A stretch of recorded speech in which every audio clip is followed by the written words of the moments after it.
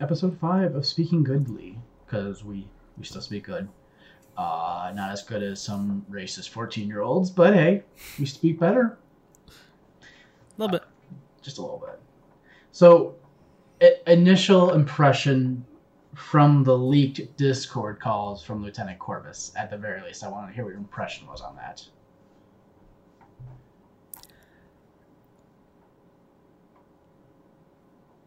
Discord calls? What?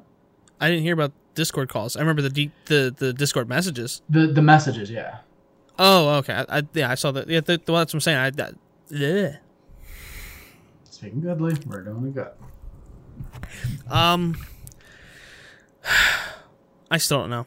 I still don't know how I feel about it. She said before that she was exaggerating. But I don't know. I don't really know how to read her. Because she's very young. If you look at her background and the content she was making, she clearly knows how to troll somebody or a group of people, for example. So yeah, I really don't know what to make of it. She's said multiple times that it's her exaggerating kind of as a joke because she was frustrated, but that kind of means it wasn't a joke because she was frustrated. So I don't know. Yeah, it's not a good look for any person. No, not at all. But kind of my question to you in this context, because I had this argument with my girlfriend, was like, if these things were said in private, would they be as damning? Well, I mean, that's. I think kind of, because but the problem is the problem with the idea of it being in private would be, if it was in private, how did it get out? You know what I mean? Because it's still, if it was said in private with the same reasoning, the same logic, then it's still a problem, I think. But if she's not serious and doesn't actually think we should kill all these people or whatever, then it's just a joke. It's still a little over the line, probably. At least a little over the line. But just a little. Yeah. Because I can't remember exactly what I know she said stuff about killing all of a group of people and things like that. So I know it's way over the line, at least a couple times. I can't remember the context of everything that was said and in what order, though. I don't think there's anyone who would really disagree or need an order or specifications. Some racist shit was said. Yeah, terrible stuff was definitely said. But the only reason that I bring that beginning part up is just because we're all stupid when we're young. We all say stupid things, and I don't think it's necessarily unfair that somebody says stupid things should be allowed to say stupid things in private. Mm-hmm. I don't think she believes that for real, because even in the video she said, "It is as your tender sensibilities too sensitive for a 14-year-old girl," something like that. And I'm like, yeah, but you do realize that being blatant about it just never is going to come off as good, regardless of what your actual opinions or stances are. Yeah. But the one thing I did want to, we were talking about before that I did want to bring up, you can't get a read on her. Mm-hmm. And I've got that level of disagreeing and agreeing where I'm like, yes, she's a really good troll. But I'm sitting there every day thinking to myself, this girl is too smart for the people that are around her. And when you have the ability to construct a video, you get to tell a story. You get to drive a narrative. So when you see these live streams, they're not as cohesive as a video because you have somebody who's able to think of a bigger picture than just somebody who's like, I've got an hour to go back and forth with somebody else who's contesting my ideas. Let's see where this goes. Mm-hmm. So those debates that you were mentioning, which I haven't seen yet, so people know, you were saying that they just weren't good. Just straight up. From what I saw of them, or at least what I remember, because I think this is now at least a month ago, probably 2 months ago almost, right after those messages came out. And Yeah, it was. She just didn't seem very, very good at debating. Like the guy. I remember points would be brought up, and then she would bring up an answer to that question or that line of thought that didn't really necessarily excuse it, like saying that it was joke because she was upset. It doesn't necessarily mean it was a joke or that you didn't mean it in any way. It just, you know what I mean? Like that doesn't really necessarily. It's not. Oh, but that's okay that I said that because it was a joke when I was upset. If you were upset, it kind of leans more towards the you did mean it. So it's kind of like Kramer almost. Humor. Like, yeah. You mean I'm assuming you mean with his blow up, right? Yeah.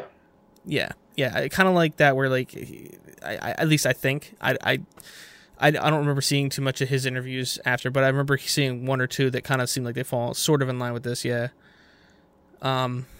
Yeah, and that's what I'm saying. It's like I don't know because she is smart, so she could either be trying to manipulate people to think she knows what she's talking about when she doesn't. Sorry, but like it's a script from the video. You can clearly tell she's going from a script.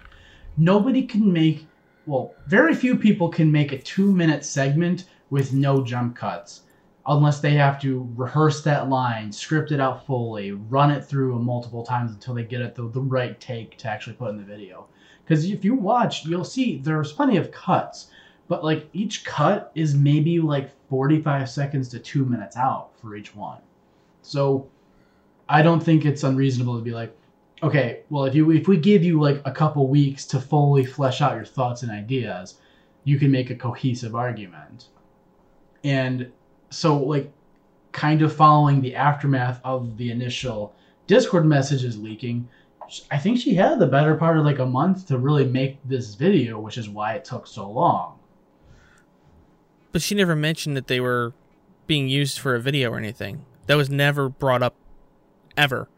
So if she included these in a video later, that could have been retroactive. I mean, she not once mentioned that she was working on a script or anything like that. She just said, she was upset, and in the moment she said it on Discord as a joke. Wouldn't you think that's kind of implied though with YouTubers, that it's like, okay, I've got 500 freaking mentions that people are all mad and pissy with me, so I got to address this? Wouldn't you kind of, if the same thing happened? Yeah, but the way you just set it up though is that she planned. Oh no, that was her script writing. That's how it sounded. Like you sounded like you were saying after the fact. She was script writing in her Discord, basically. Oh no. I mean after the fact. Because I mean that's like saying that she was trying to justify what she did by then adding context to it by making it a joke, more of a joke by using it in the video. Well, that's what I'm saying is the follow up. You find out you're getting your Discord's leaked by somebody else.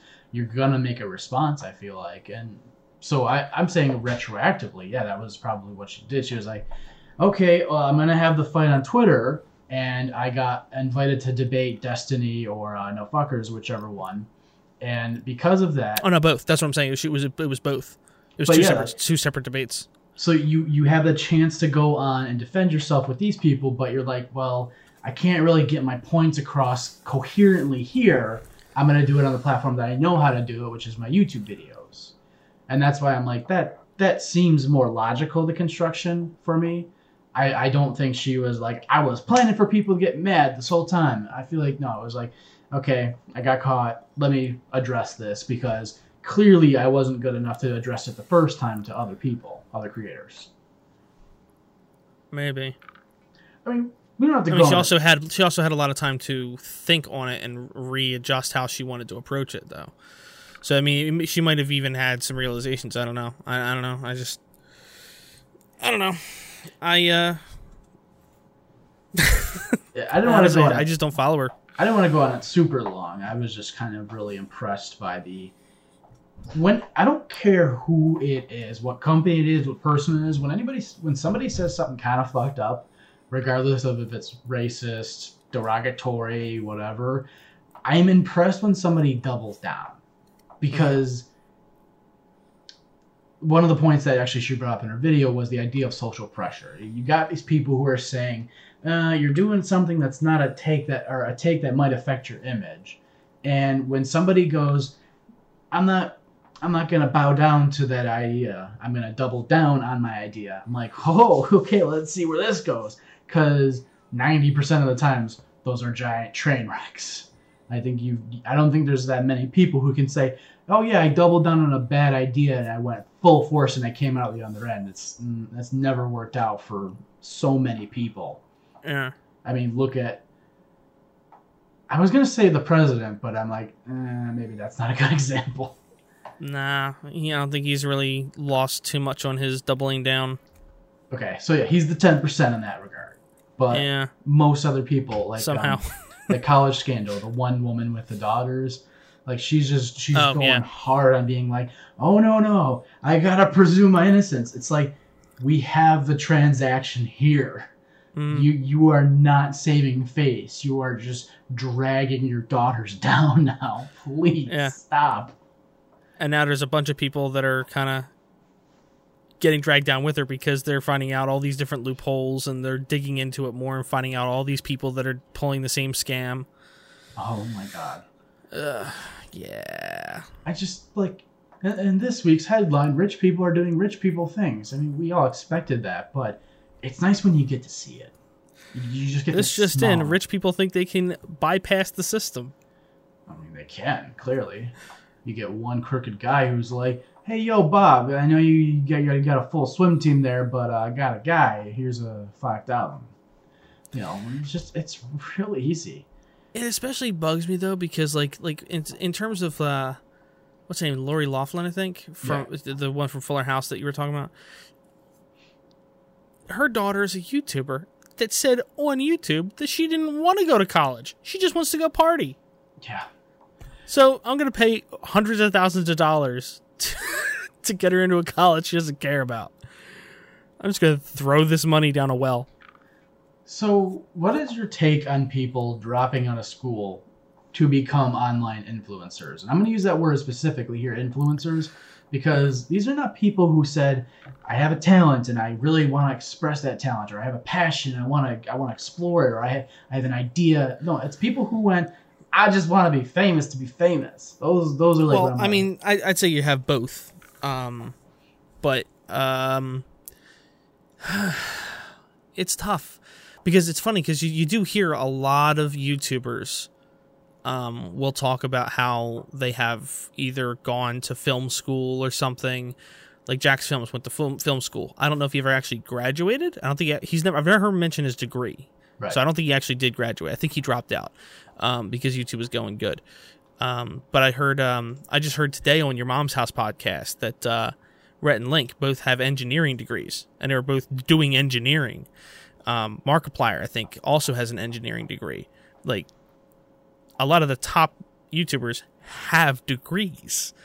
I'm trying to think, and I can't think of many that dropped out of school to become or to continue being a YouTuber.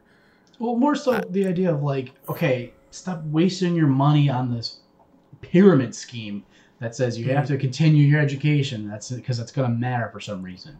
And these people are instead doing it because they have to do it because they got that social or the parental pressure. But instead, they're saying, well, I don't want to do this. I want to live a life of like everyone that I watch, and I'm just like, I'm famous because I'm famous, not because I have a talent or a skill. I mean, there's plenty of YouTubers that are famous, YouTubers, Instagram people, whatever, that are famous for a skill that they have. Yeah. But you're right, there are a lot that aren't. They're just famous because they've got a big butt, or they've got, they've figured out how to make their face look feminine enough to look good with makeup. Are you talking shit on my boy James Charles? Not in particular. There's a lot of them. There are so many guys doing that now. And it's not that I necessarily have a problem with it, but it's just weird how many of them there are that are so super hyper popular over women that do the same thing. I don't really understand that aspect of it. I'm going to say it straight up. None of them are interesting, entertaining, or bring anything to the table that I think anyone should care about. You mean the makeup guys or the women that do it? All beauty YouTubers. They are, Same. in my opinion, the low bottom of the barrel. I actually had Freddie Wong one time tweeted out something about how like there was nothing wrong with YouTube's algorithm or anything. It's just that people don't know what they're doing or whatever. I was pissed because I see YouTubers that actually are getting shut down by the algorithm all the time. Like you can tell that there's something bizarre going on, and it's not just they put out a video with a bad thumbnail. When you see 100 YouTubers and 99 of them are tweeting out, my video got demonetized, here's my viewership at the bottom of the barrel. Mm-hmm. Somebody is lying, and I don't think it's 99 out of 100 people. Yeah, it was something like that situation. I can't remember for sure what situation it was because it was over a year ago. But I was shocked because I actually replied to him. I was like, yeah, no. And I gave him an exact example. And he's like, that's one situation. I was like, yeah, but you just said it doesn't happen at all. Mm. And he actually kept replying to me for a little while. Eventually I was like, I'm not even going to continue arguing with him. Hey. He actually claimed that beauty, like the makeup vloggers and all that, he claimed that there are more people watching them than anything else. Well, yeah. To some extent. And it's like... That's not wrong. No, but at the time, he was I can't remember the context that he was claiming it. At the time, it wasn't, though. Because like I said, this was over a year and a half ago. It still wasn't the thing on YouTube yet. Oh, okay. But it was like in the context of contrasted with other demographics that he was talking about, because at the time there wasn't it wasn't the huge phenomenon it is now. I mean, there was a community for sure, but at the time it wasn't nearly what it's become. No, see, I gotta disagree, because the makeup and beauty people, there's almost a pinpoint of when it really started taking off, and that was Kim Kardashian and Instagram. There was something about these two where people realized, I think it was like the first time that Kim Kardashian's like earnings were like published, there was just that gold rush. Facebook bought out Instagram somehow silently and nobody thought about it. And there's almost a correlation between the two. Because beauty YouTubers have been online since the dawn of like any social media. The problem is that they were always niche. It was always super niche. Like you had your kind of like your original Twitch body painters. Is that it was originally people who were like, oh, I wanted to do a full body paint and make myself like Gamora for whatever reason. Like you kind of had that, but then when the Twitch thoughts came, you kind of flooded the market with people who saw the gold rush. And there was some sort of correlation when people were like, Kim Kardashian's got her own makeup brand deals, which are netting her $10 million. And there's this thing, Instagram, which for some reason is just attracting all of the 10-year-old girls. Put the two together, you got millions of dollars. Mm-hmm. And kind of like the Viner invasion, the trickle down came in when people realized, oh, I can double up my earnings doing this on Instagram and YouTube as well. Yeah. I'm almost like putting money on it, saying there's a direct correlation between those two.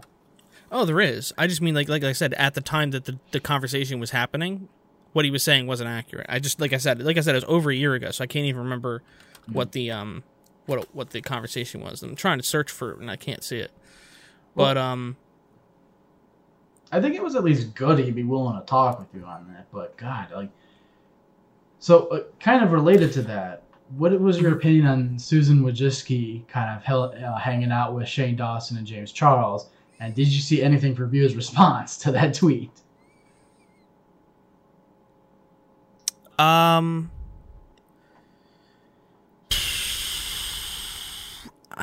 don't know, because she was going around, she was making the rounds.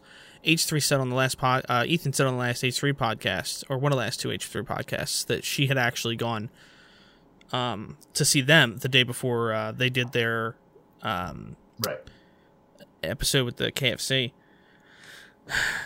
Some people have said before that some people make good points that it probably won't result in anything, but YouTube has been making some positive changes in terms of the creator side of things. They usually are very end user oriented, right? Yeah. But it does seem like they've made some changes for the creator side of things. Whether or not what she's doing is going to result in anything or not, I don't know. It does seem like she's gone to quite a few places that are... Like, Shane Dawson does conspiracy videos, right? And they just said, like a month before he started releasing his conspiracy videos, that conspiracy videos are not welcome on the platform. Like, any conspiracy theories and stuff, you will probably get demonetized. Right. They don't want it on the platform. You can't even talk about it in jest. Once again. I said that last part? Can't even do, like, jokes about it?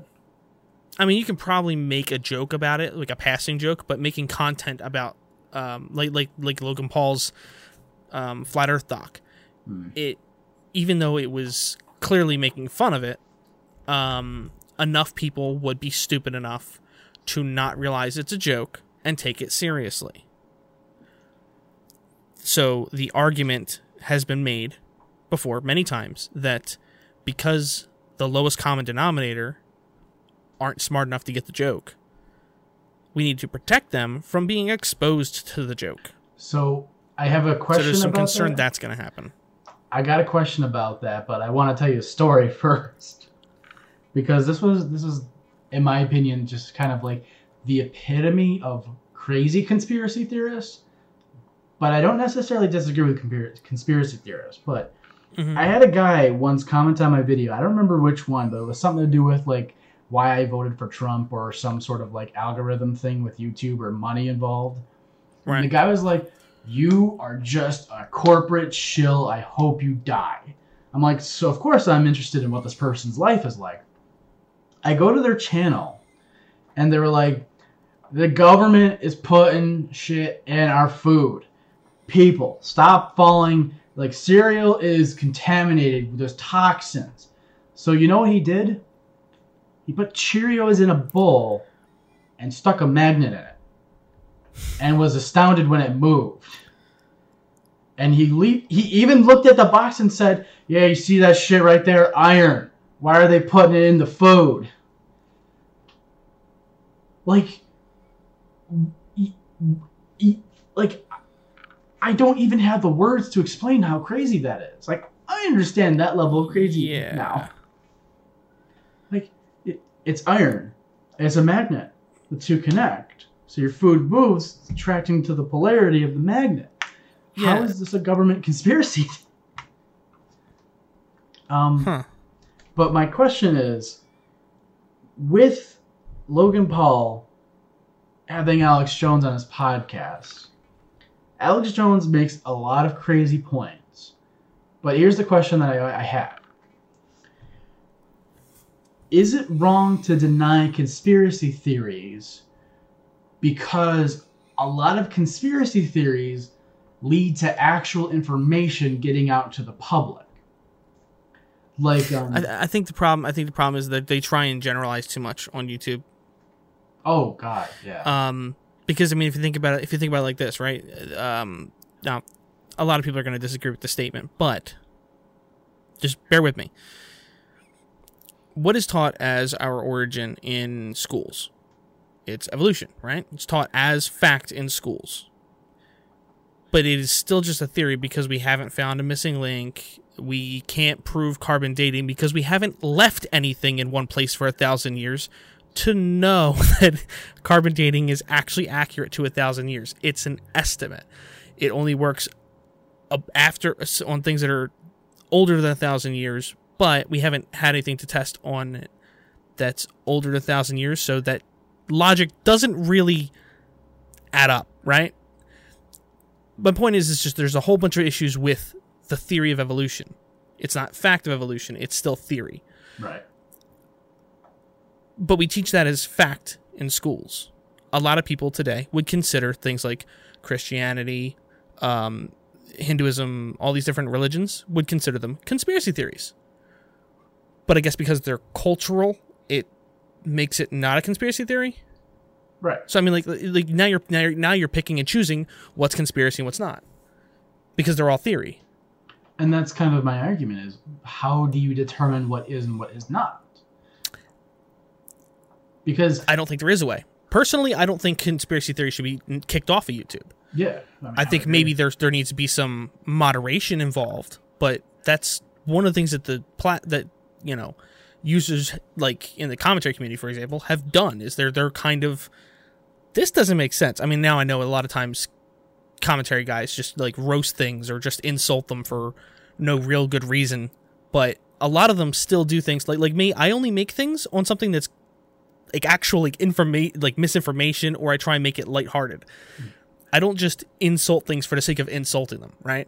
Like I made fun of an interview with Bunk, where none of the information makes any sense, and it actually contradicts more valid information that exists already.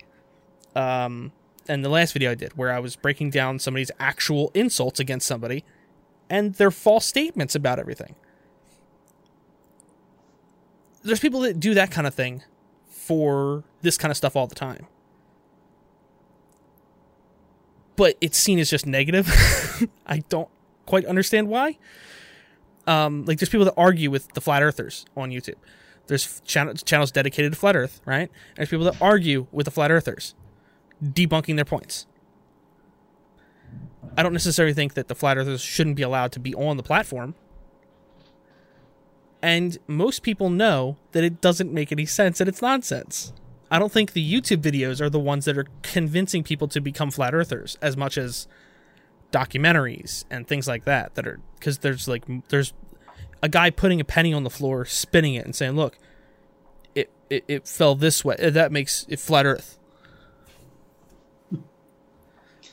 See, like I've seen stuff like that before. That's not the stuff that's convincing people. It's actual like documentaries and seemingly viable, like proven evidence. Let me go a little hammer on you then, and let's go the anti-vaxxer movement, because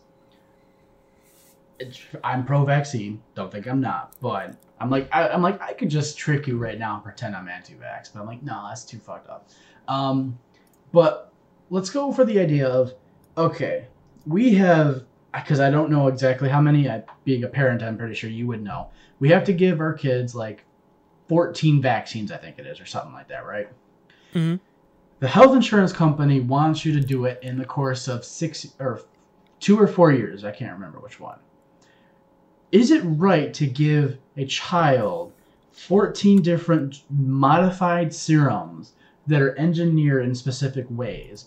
And is it so wrong to think that those are causing defects in the potential genetic makeup, thusly causing autism?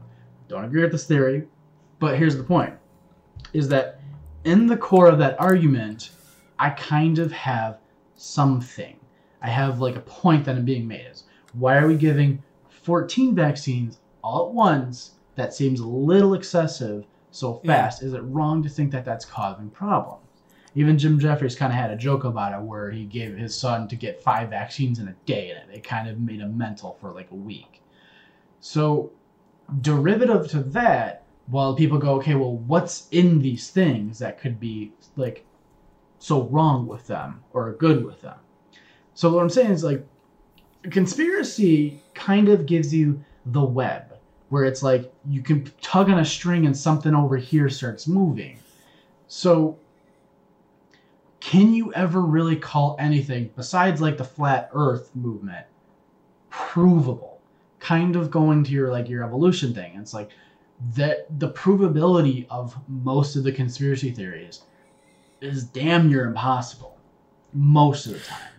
Well, I mean, they've done a lot of studies about the vaccines giving kids autism, but so far I've not seen one. Autism. No, but I just mean like, for example, like I'm just going, using that example. Like they've done, like I know they did a study with like, I think it was 200,000 kids. I heard about a story that happened. They did a study with 200,000 kids or something, and I think it was like the ones that didn't get the vaccine were way higher chance for autism, but the ones that got the vaccine, that was the concern is about. Not only did they not get autism, but they actually ended up having a lower rate of multiple other diseases as well. So I mean, like there's more studies at a larger scale that prove the opposite. So I mean, like you can't prove with a lot of things beyond a shadow of doubt, right? But I mean, like for instance, we know aspirin works. We can prove aspirin works. There's probably a way to prove. I mean, I've heard multiple times that autism is genetic and it has nothing to do with medicine or anything like that. I don't know the science, so I can't verify it. But I mean, most of the people that are saying that it causes autism aren't scientists either. So I mean, I don't know how valid I don't know where the information comes from necessarily. I haven't done enough research on it, but I mean, most conspiracy theories are like that, where they're not necessarily experts. They're just people that found a hole in something and they keep digging until they find another hole. But you can do any kind of study and just find the evidence that supports your theory. Right. So, I mean, I think in many cases you can prove conspiracy theories wrong, like with flat Earth theory, right? There's plenty of photographic evidence that our planet from space, like from high up on an airplane, changes as you're moving. There's a whole bunch of things that they can't explain about how the flat Earth works, right? Like the fact that there's no curve if you look at the ocean, but you can't see across it with a telescope. There's all these issues with conspiracy theories that they can't explain away, but most of their points can be explained through other means of science.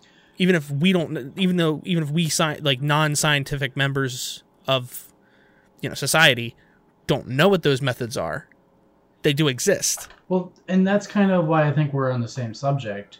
My kind of derivative point is that conspiracy A can lead to derivative conspiracy B. My idea is like, yes, we can prove flat Earth. We are not that it's false. We can prove that. So we can fly a spaceship up there, take photos. It's round. It's a fucking sphere. What's wrong with you people? It's an oblong sphere. But here's the thing.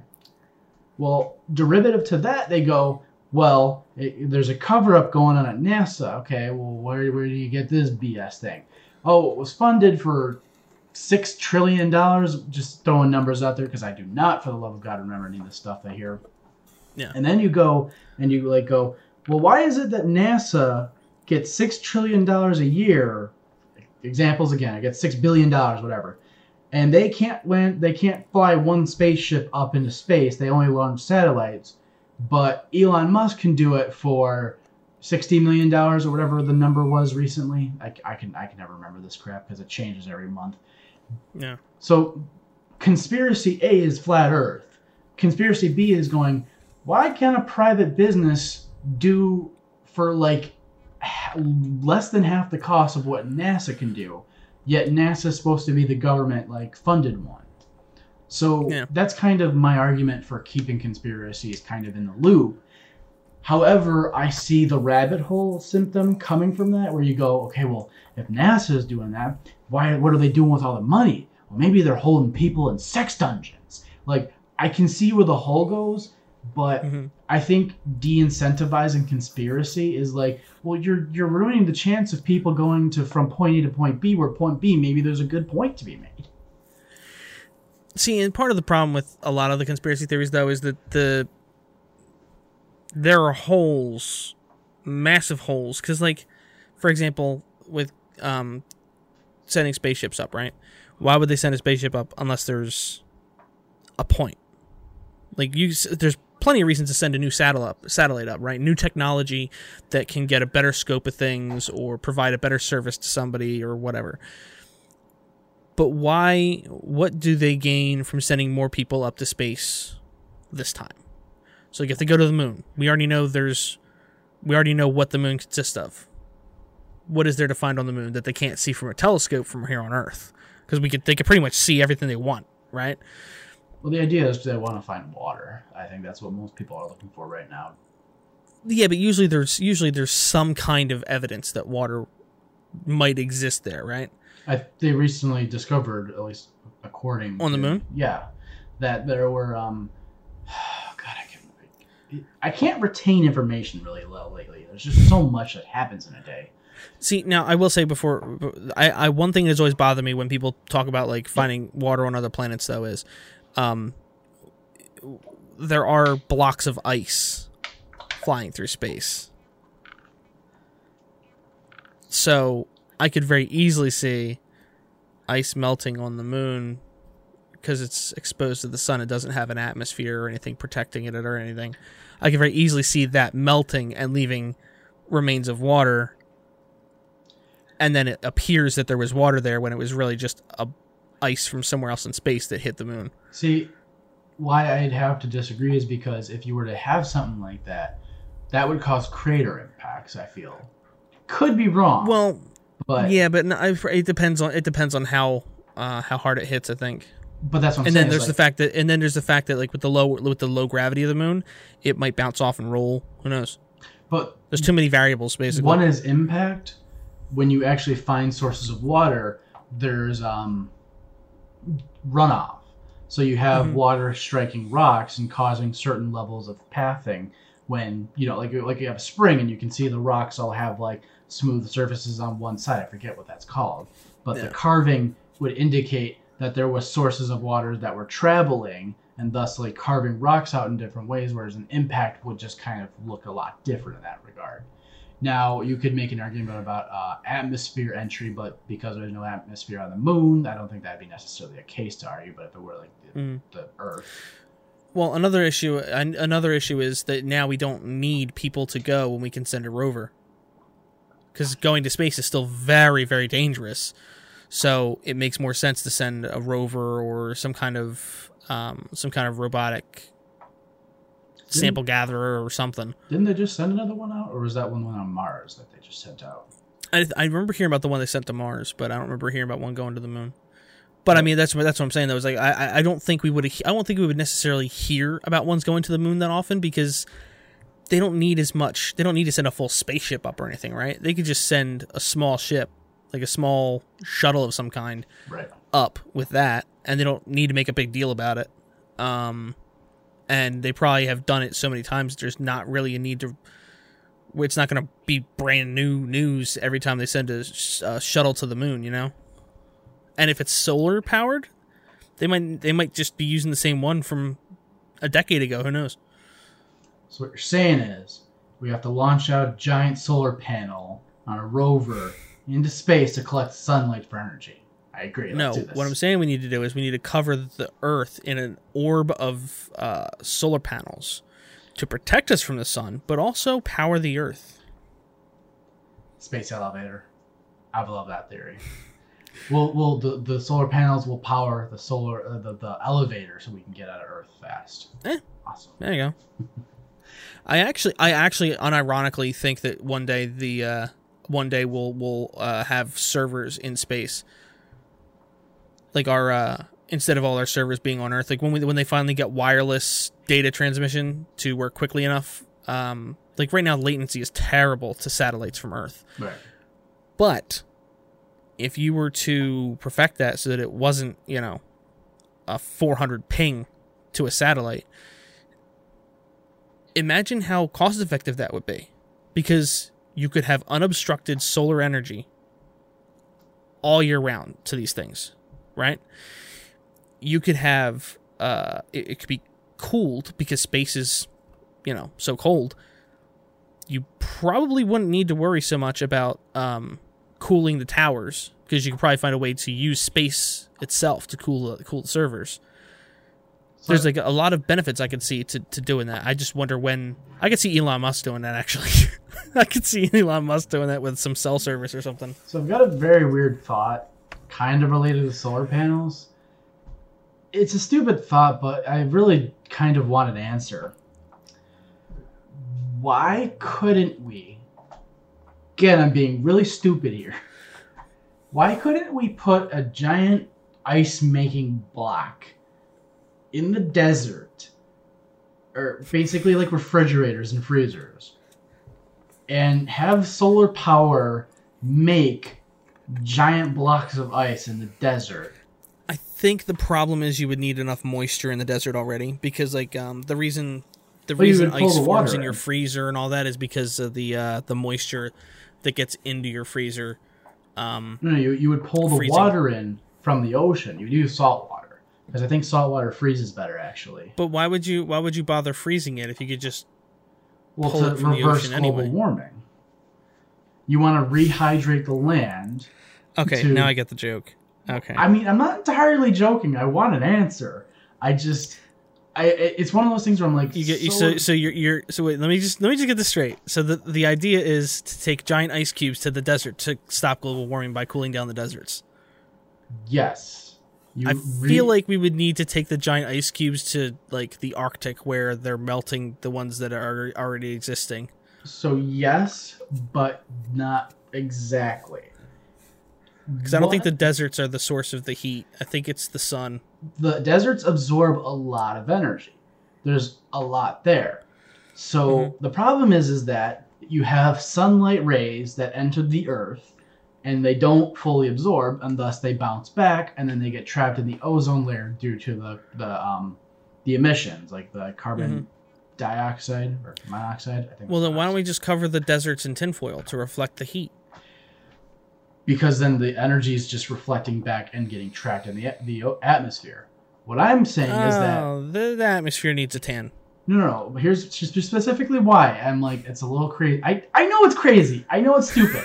It's an interesting theory, but the idea is that you use the deserts to reintroduce lots of wildlife, bring in trees. So basically, instead of having all of this dry sand energy reflecting light and bouncing it back or just storing it in there, you reforest those areas, you bring back in ecosystems, and thusly there's more actual oxygen entering the atmosphere, and the sunlight is actually getting used by these resources.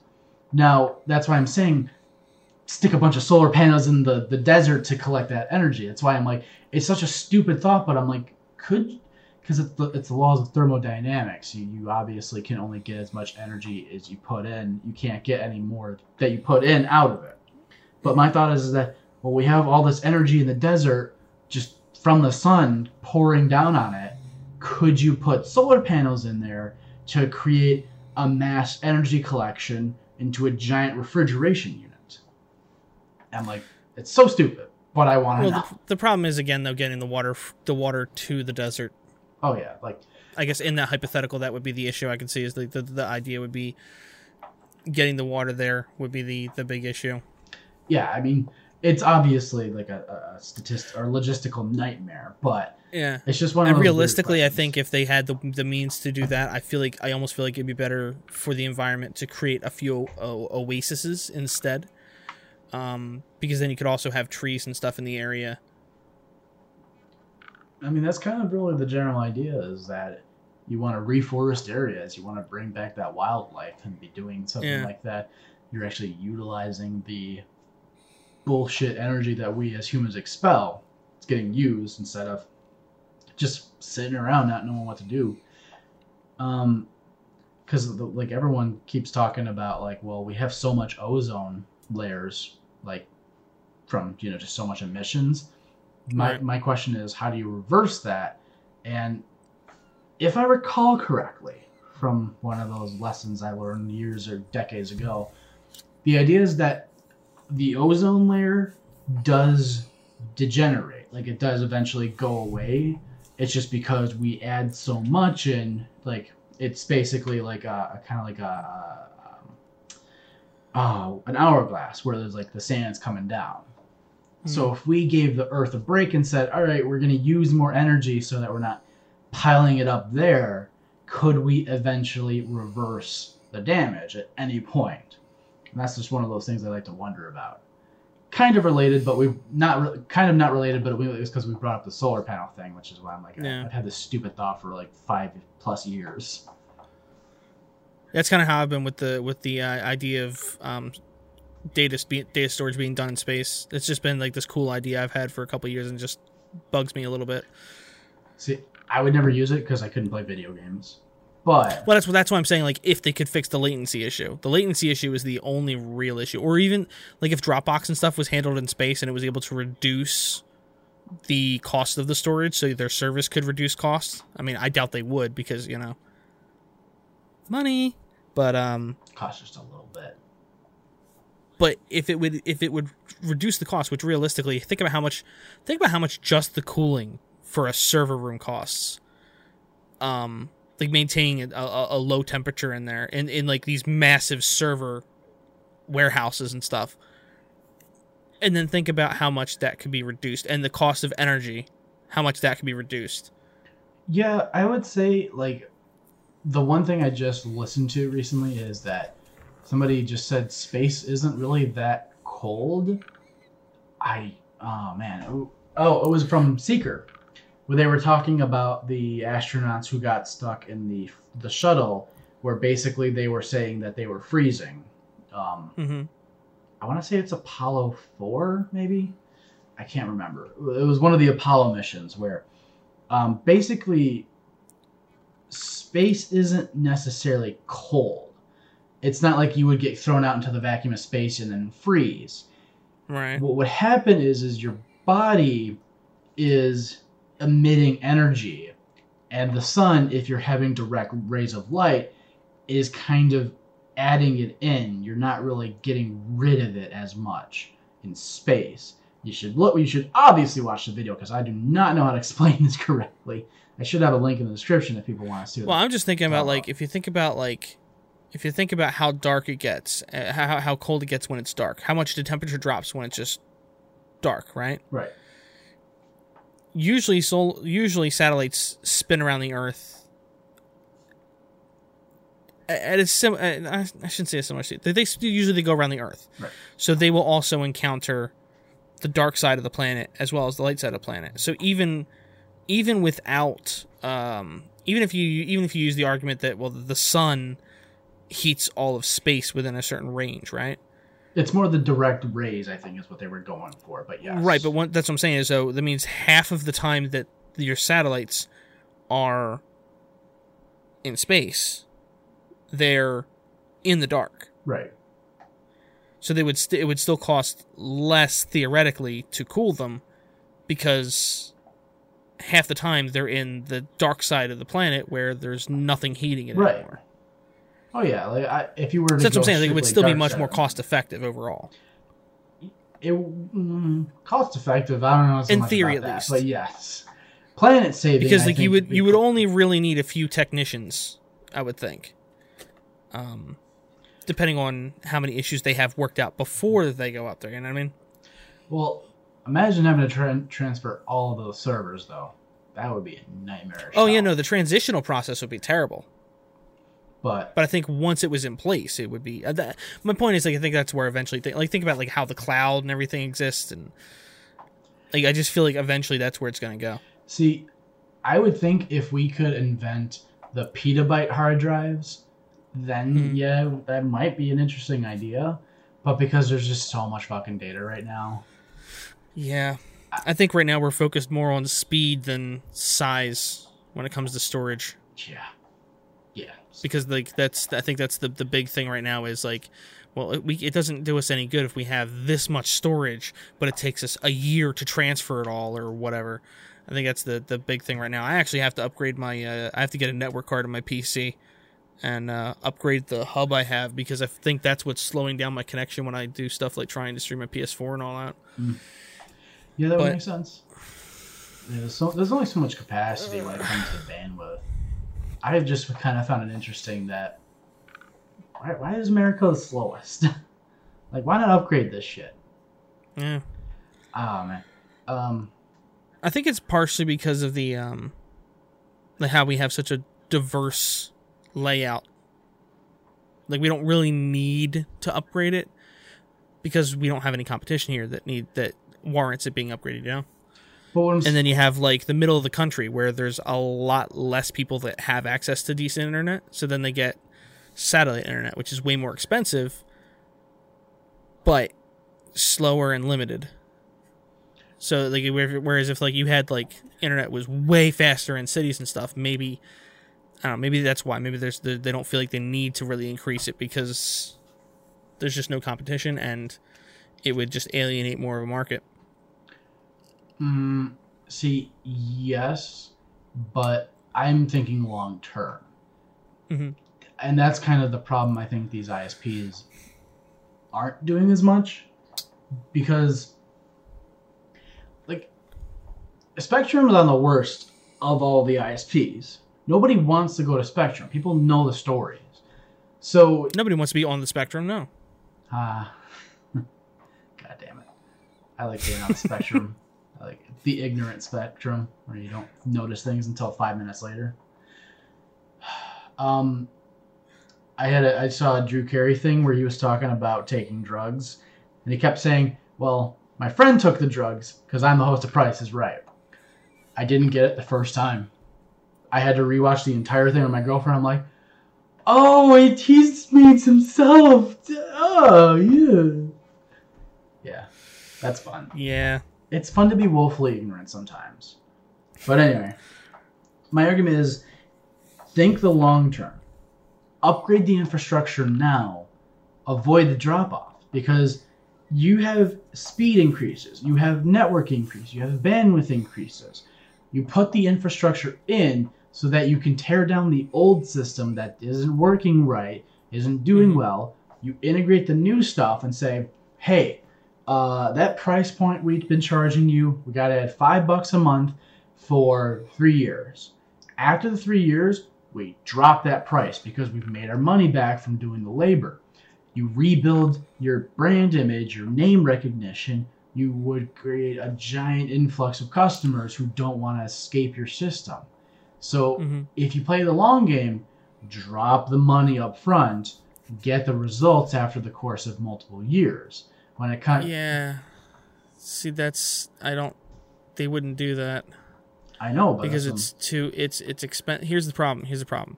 First of all, things like the idea of like we're going to charge you more for the first year and then we're going to stop. That they would never do that.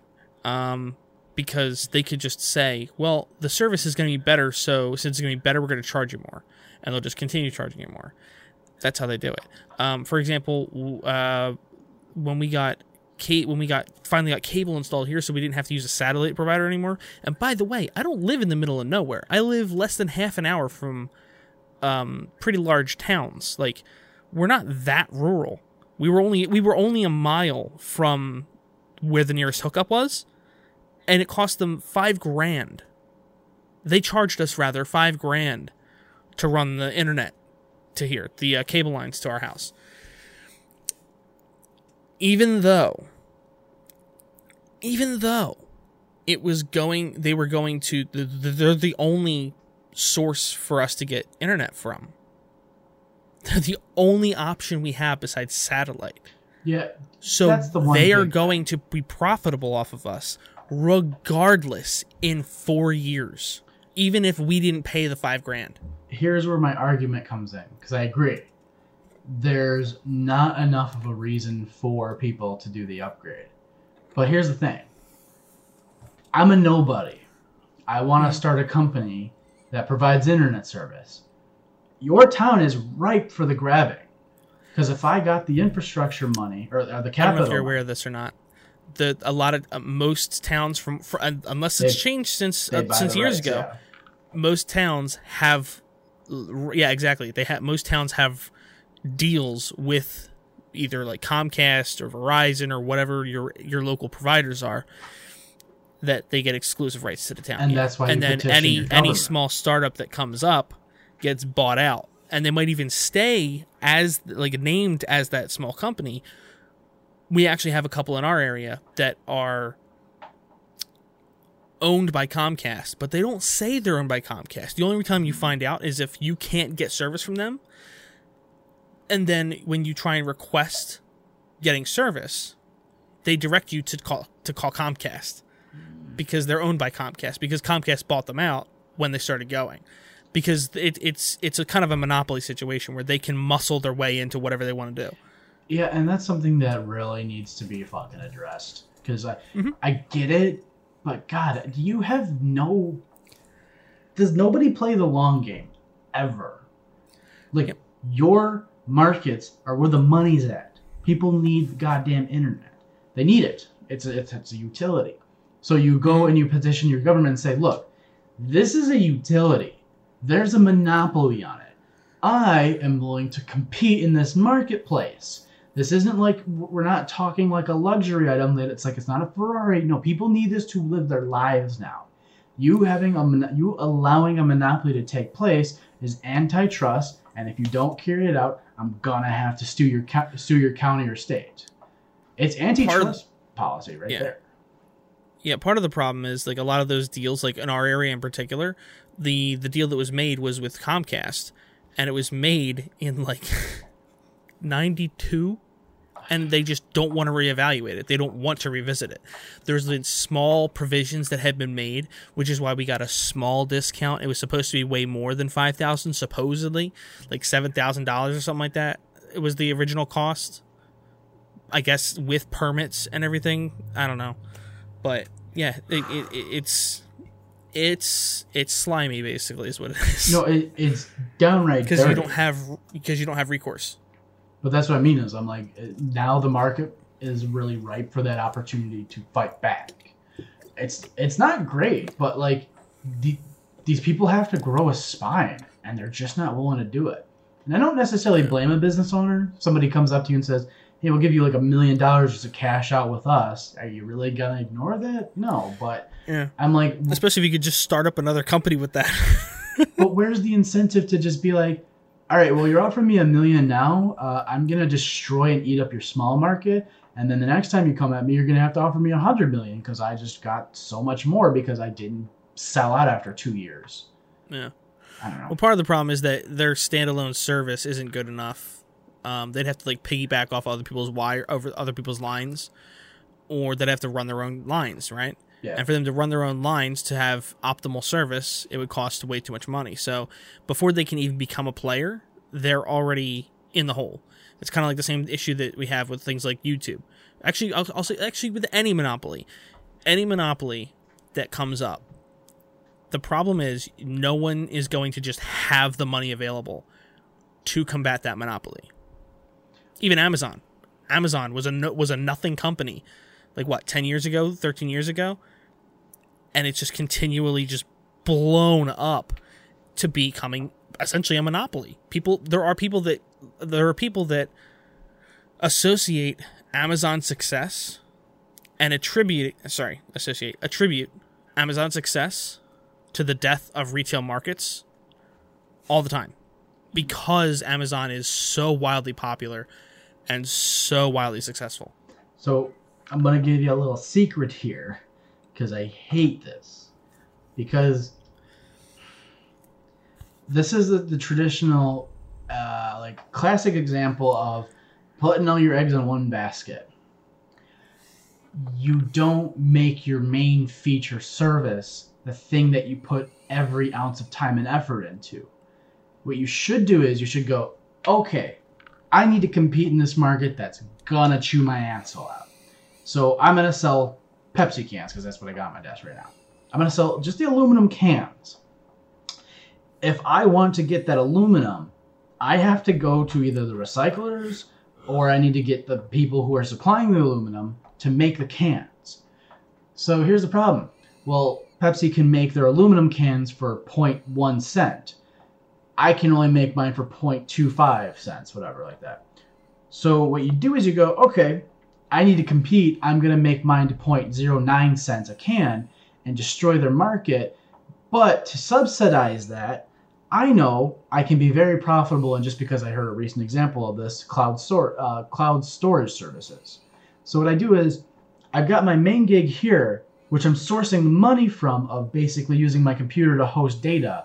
And I use that to funnel into my aluminum can market. I stomp out their market, and therefore I can afford to take the loss on it because I'm subsidizing that through my other businesses. Now, granted, you can argue, yeah, it's hard to make any business do that because that's making two businesses, not one. But if you want to really destroy a market, you gotta be competitive. So, like right now, my little business idea with Sponsorship Helper, my idea is, okay, well, what do you need a network to do the work for you for and take 30%? I'm one guy. I don't have a huge operation cost. You give me your time and effort, I'll get you that return, because and then in turn, I can use that money that I'm making to subsidize something bigger, like for example, a business buyout. I could be like, okay, well, I sourced 10 grand from my Sponsorship Helper company. Now I want to buy a company that makes G Fuel, for example. I want to buy G Fuel for whatever reason. And now I go to my creators and say, well, I took a huge loss with you guys. Now I can subsidize that with my G Fuel product, or vice versa. You know, you get what I'm saying. No, people don't think this way, and I get why. But like, there's these conglomerations of people. Now, don't get me wrong. I mean, I understand you can't compete against somebody like Comcast. That's really difficult. But like, there's these niche little markets of devices and things that people don't think about. But that's how you make your money now. This is why, like, I like with the YouTubers, like Jeffree Star making his makeup product. It's like you are cutting out 5 layers of middleman, and you're taking all that profit for yourself. Smart. Something else. Yeah, I mean, Amazon started that way themselves with the whole. They started just selling books. There wasn't really an online book market that worked as well as they did. Yeah. And they just pushed it and pushed it and pushed it. I mean, and then they just continued to deliver on things that no one else is delivering on in that way. Basically, is what it comes down to. So, but I just watched actually a video who talked about it. One of the things they did, they still do, is they host web servicing or storage, cloud storage. They do do that hosting, and that's one of their most profitable ventures. They utilize that to subsidize taking losses on Amazon. Now, granted, Amazon's so big now it's taking a profit, but it took a loss for so long, and it used that to subsidize it. Right. So it's not easy. Don't get me wrong. I'm not sitting there just be like, oh, just start up a business. You got it. But start up a business. It's pretty ridiculously easy if you have something you want to sell. Yeah. Yeah, the problem is having a product or a service. Yeah. I would say the best thing to do nowadays is make a product that's cheap and gizmo. Like, cheap gizmos just are lucrative right now. Oh, makeup brushes. Holy... Oh my god. A little piece of horsehair on a stick of, like, crappy plastic wood? Oh my god. It makes so much money. I gotta wonder how much the people that own Etsy make a year. Like, that website serves so many markets because of what you're able to provide. I mean, there's bootleg stuff on there too, like crazy. Oh yeah. And there's care. Nothing. They don't seem to really do much about it either. They don't care. I mean, I bought this as a joke. It's a fake YouTube play button. Oh, that's fake. I couldn't tell. Well, no, I mean, I actually covered it. Was just red. I covered it in tinfoil and put ketchup and mustard on it. Okay. The joke being obviously that it's, used leftovers. Anyway, the point is, that's a trademarked logo. Yeah. I don't know if they can legally make that. I still was able to buy it for like $20. Shipping sucked. That's why I don't understand why Honey. I just saw an ad recently. Honey is like, oh yeah, you can use our coupons on AliExpress and Alibaba. I'm like, aren't they really big on like just stealing trademark shit all the time? And yeah, but it's legal, I think, technically, because I think they both exist in places that trademark and copyright or something don't exist. Yeah, China don't care. Yeah, which is so weird. It's so weird that they don't have... I mean, it makes sense why so much bootleg crap comes out of those places, though. Because they can't be prosecuted for it, apparently. No. So, yeah, it's really weird. It's really weird how that works. Yeah, I look forward to the day where we can see people starting more business and competing in the marketplace. I think we're going to have a long time because these companies have kind of done this just giant dirty thing where they made all this legislation and shit illegal to do. And then the people who are kind of like, well, if you're going to make it illegal, we're going to go over to China and just source it from there. And then they go, oh, well, you sued us? Oh, well, look, our company's gone and we're company B now. Yeah. It's just this weird thing where it's like you can't fairly beat the competition, so you made it illegal. And then when they decided to do it illegally, you were like, you can't do that. You can't do this illegally. It's just what it feels like. Yeah. Oh, man. On that note, I think we should wrap up. I know you dropped a new video, which I'm excited. And you got my hopes up. Because you retweeted Bo Black's most recent... Or no, Willie Mack's most recent video. And I was like, new video! I was like, fuck, you lied to me in that weird sense. Oh no, I didn't.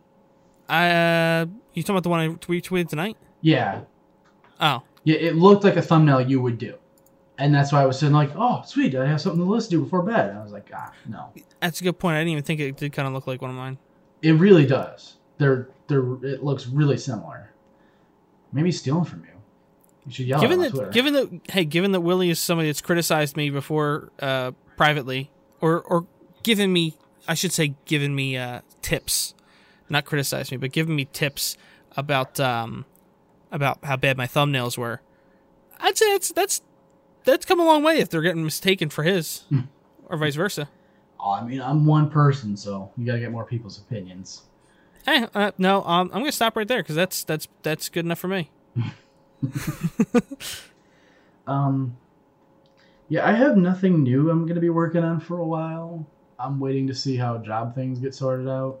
So, for the most part, you have to supply them for the both of us. Because I'm boring right now. Yeah, part of the problem is right now, like a lot of my viewership and all is coming from like very, I'll say more drama heavy, communities. But I don't want to stay. I've been kind of doing content that's connected to drama. I wouldn't even consider most of the content I've been doing drama related. But maybe connected, like drama adjacent, yeah. Because what I've been doing is the same stuff I've been doing. It's just maybe slightly different topics. But yeah, I have a couple more fun ideas I'm working on. It's just probably scripting is the problem. I have massive issues with my own scripting. Well, I mean, for the most part, you're able to crank them out pretty sufficient. So I think if you're doubting yourself, don't. I think way more than I should about how often I upload, because taking 2 weeks off isn't abnormal for a channel that does content like I do. Yeah. But I still want to go back to doing stuff like I used to do the Amazon show I used to do. I want to try and improve that and go back to doing that a little bit more. Yeah, there's a lot of stuff I want to do, like skits and stuff. I want to do skits and stuff again because I used to have a lot of fun doing that stuff. And hopefully going to get back to doing that stuff. Again, the problem is getting scripts right. So, yeah, but I believe content will happen. Content will happen sooner or later. I'm hoping to have one out this weekend. For me, at the very least, I'm thinking. I don't think I've actually told you this yet. I've been considering before I potentially have to move. I might try my hand at some stand-up comedy. I'm kind of intrigued at the idea, but in terms of how I want to translate it to YouTube, I've been writing my jokes, and I hate handwriting because it hurts my hand because I do a very specific way I handwrite, so it makes it really strenuous on my hand. Right. But there's something about constructing an idea that just springs on my brain that I love it, but I hate it because if I do have to move at some point, my idea is I'm going to crank out a video every other day. Like I expect that's what I fully am going to be doing if I move sometime soon. But I can't keep playing this fly by night crap where I'm just like, oh bam, I'm going to have this thing out or this idea out in 2 days. It's like that's just not going to happen. I like your approach a bit more. It's like, okay, take some time, construct it. Make a point. Yeah. So I want to see how that goes for me. Yeah, I found that it seems to be the best because you end up with a more polished end result. And especially if you like, if something else comes up or you realize that you made a mistake or something, at least you know, like, well, it was going to take a while to get this done anyway. Either I can fix it or I can just skip the video entirely and move on to the next idea. So I get to work on a gimmick. So I'm going to see how that goes with that regard. Cause I agree. Like polishing up the turd sometimes looks nice, but there's a balance. I think you should, like, in an example here, I think you should release 5 videos a week. 3 of them are stinkers, 1 of them's decent, and 1's amazing. Because you find out sometimes that those stinker ones go very viral. Sometimes you have videos that you're like, oh, this is just a passing by thought, or maybe just somebody I wanted to rant about. And it keeps your audience kind of in your headspace. It's kind of like an unofficial forum, pretty much. Yeah. Where it's like, well, here's where my ideas are, and then bam, here's the content cop, like the thing you were really wanting. Yeah. And I think it sets your audience expectation a little better. Now, I'm not the man to be giving advice on this right now, but maybe someday. Yeah, I actually, that's one of the issues I'm dealing with right now. Is I feel like I put way too much effort into the last like 6 videos, and I haven't put out one that I was just kind of like having fun with recently enough. So I feel like I mean my news ones, they're more just me having fun with stuff. But I want to just be able to just go back to doing goofing off type stuff like I used to do, just having fun with something. And the problem is, like I said, it's just me being anal about my scripts and stuff.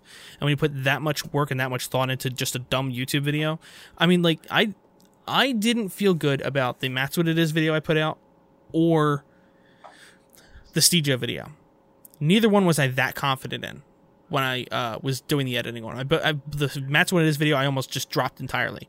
The Steejo video, I got tired of editing it after like day 3 of 20. Something like that. But I just kept going because, like, you know what? I don't have any other ideas right now. I'm just going to keep going with it. Whatever. Maybe people enjoy it. And then for some reason, those are the ones that everybody loves. And then ones I really put a lot of heart and work and, you know, the ones I think that were good, they end up bombing. That's the thing, though. I think you got to throw more at the wall. Like, I'm like, yeah, you think those were bad, and they turned out good, but that's not quite what I mean. I mean, like, put some low-effort stuff out there and just see what sticks. Because you get that, like, it's kind of like the joke thing, where it's like, okay, well, I got 10 minutes of dog shit here, but I was able to sift out 30 seconds that people were just like, oh, they clicked on the video for that. Yeah. Don't destroy your audience retention, but you just try to find something in there that gets their attention.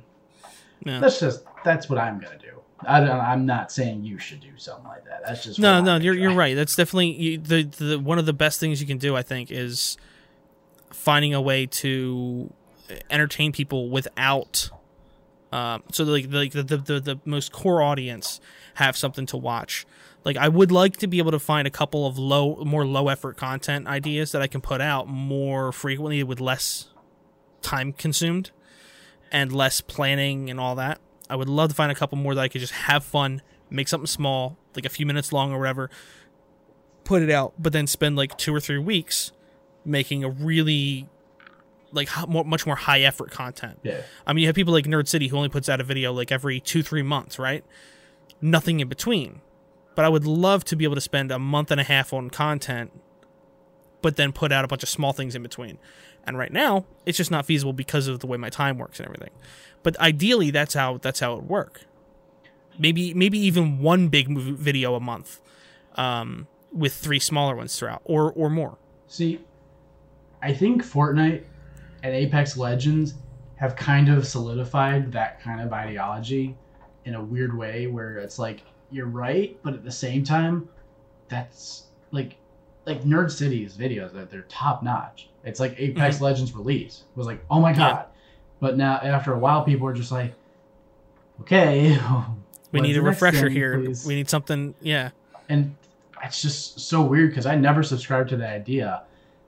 And then I saw Colossal is crazy, and I was like, I understand. Mm-hmm.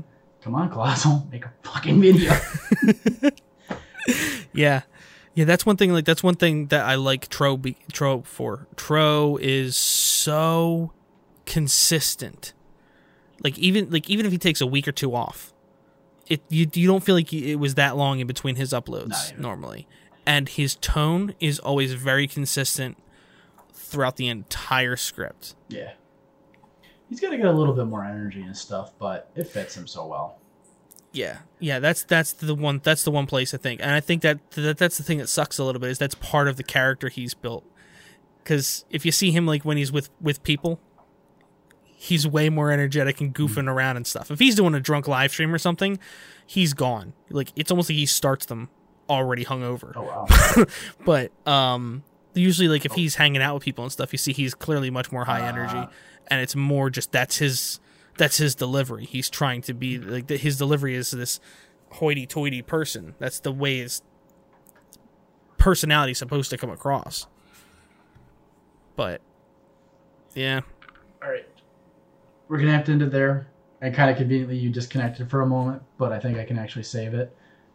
So we'll end on that note.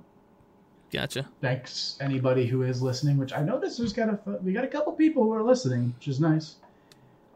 I haven't checked in a couple days. It was doing good. Yeah, we got some people who are actually kind of watching, listening. I'm like, oh, cool. I like that. Sweet.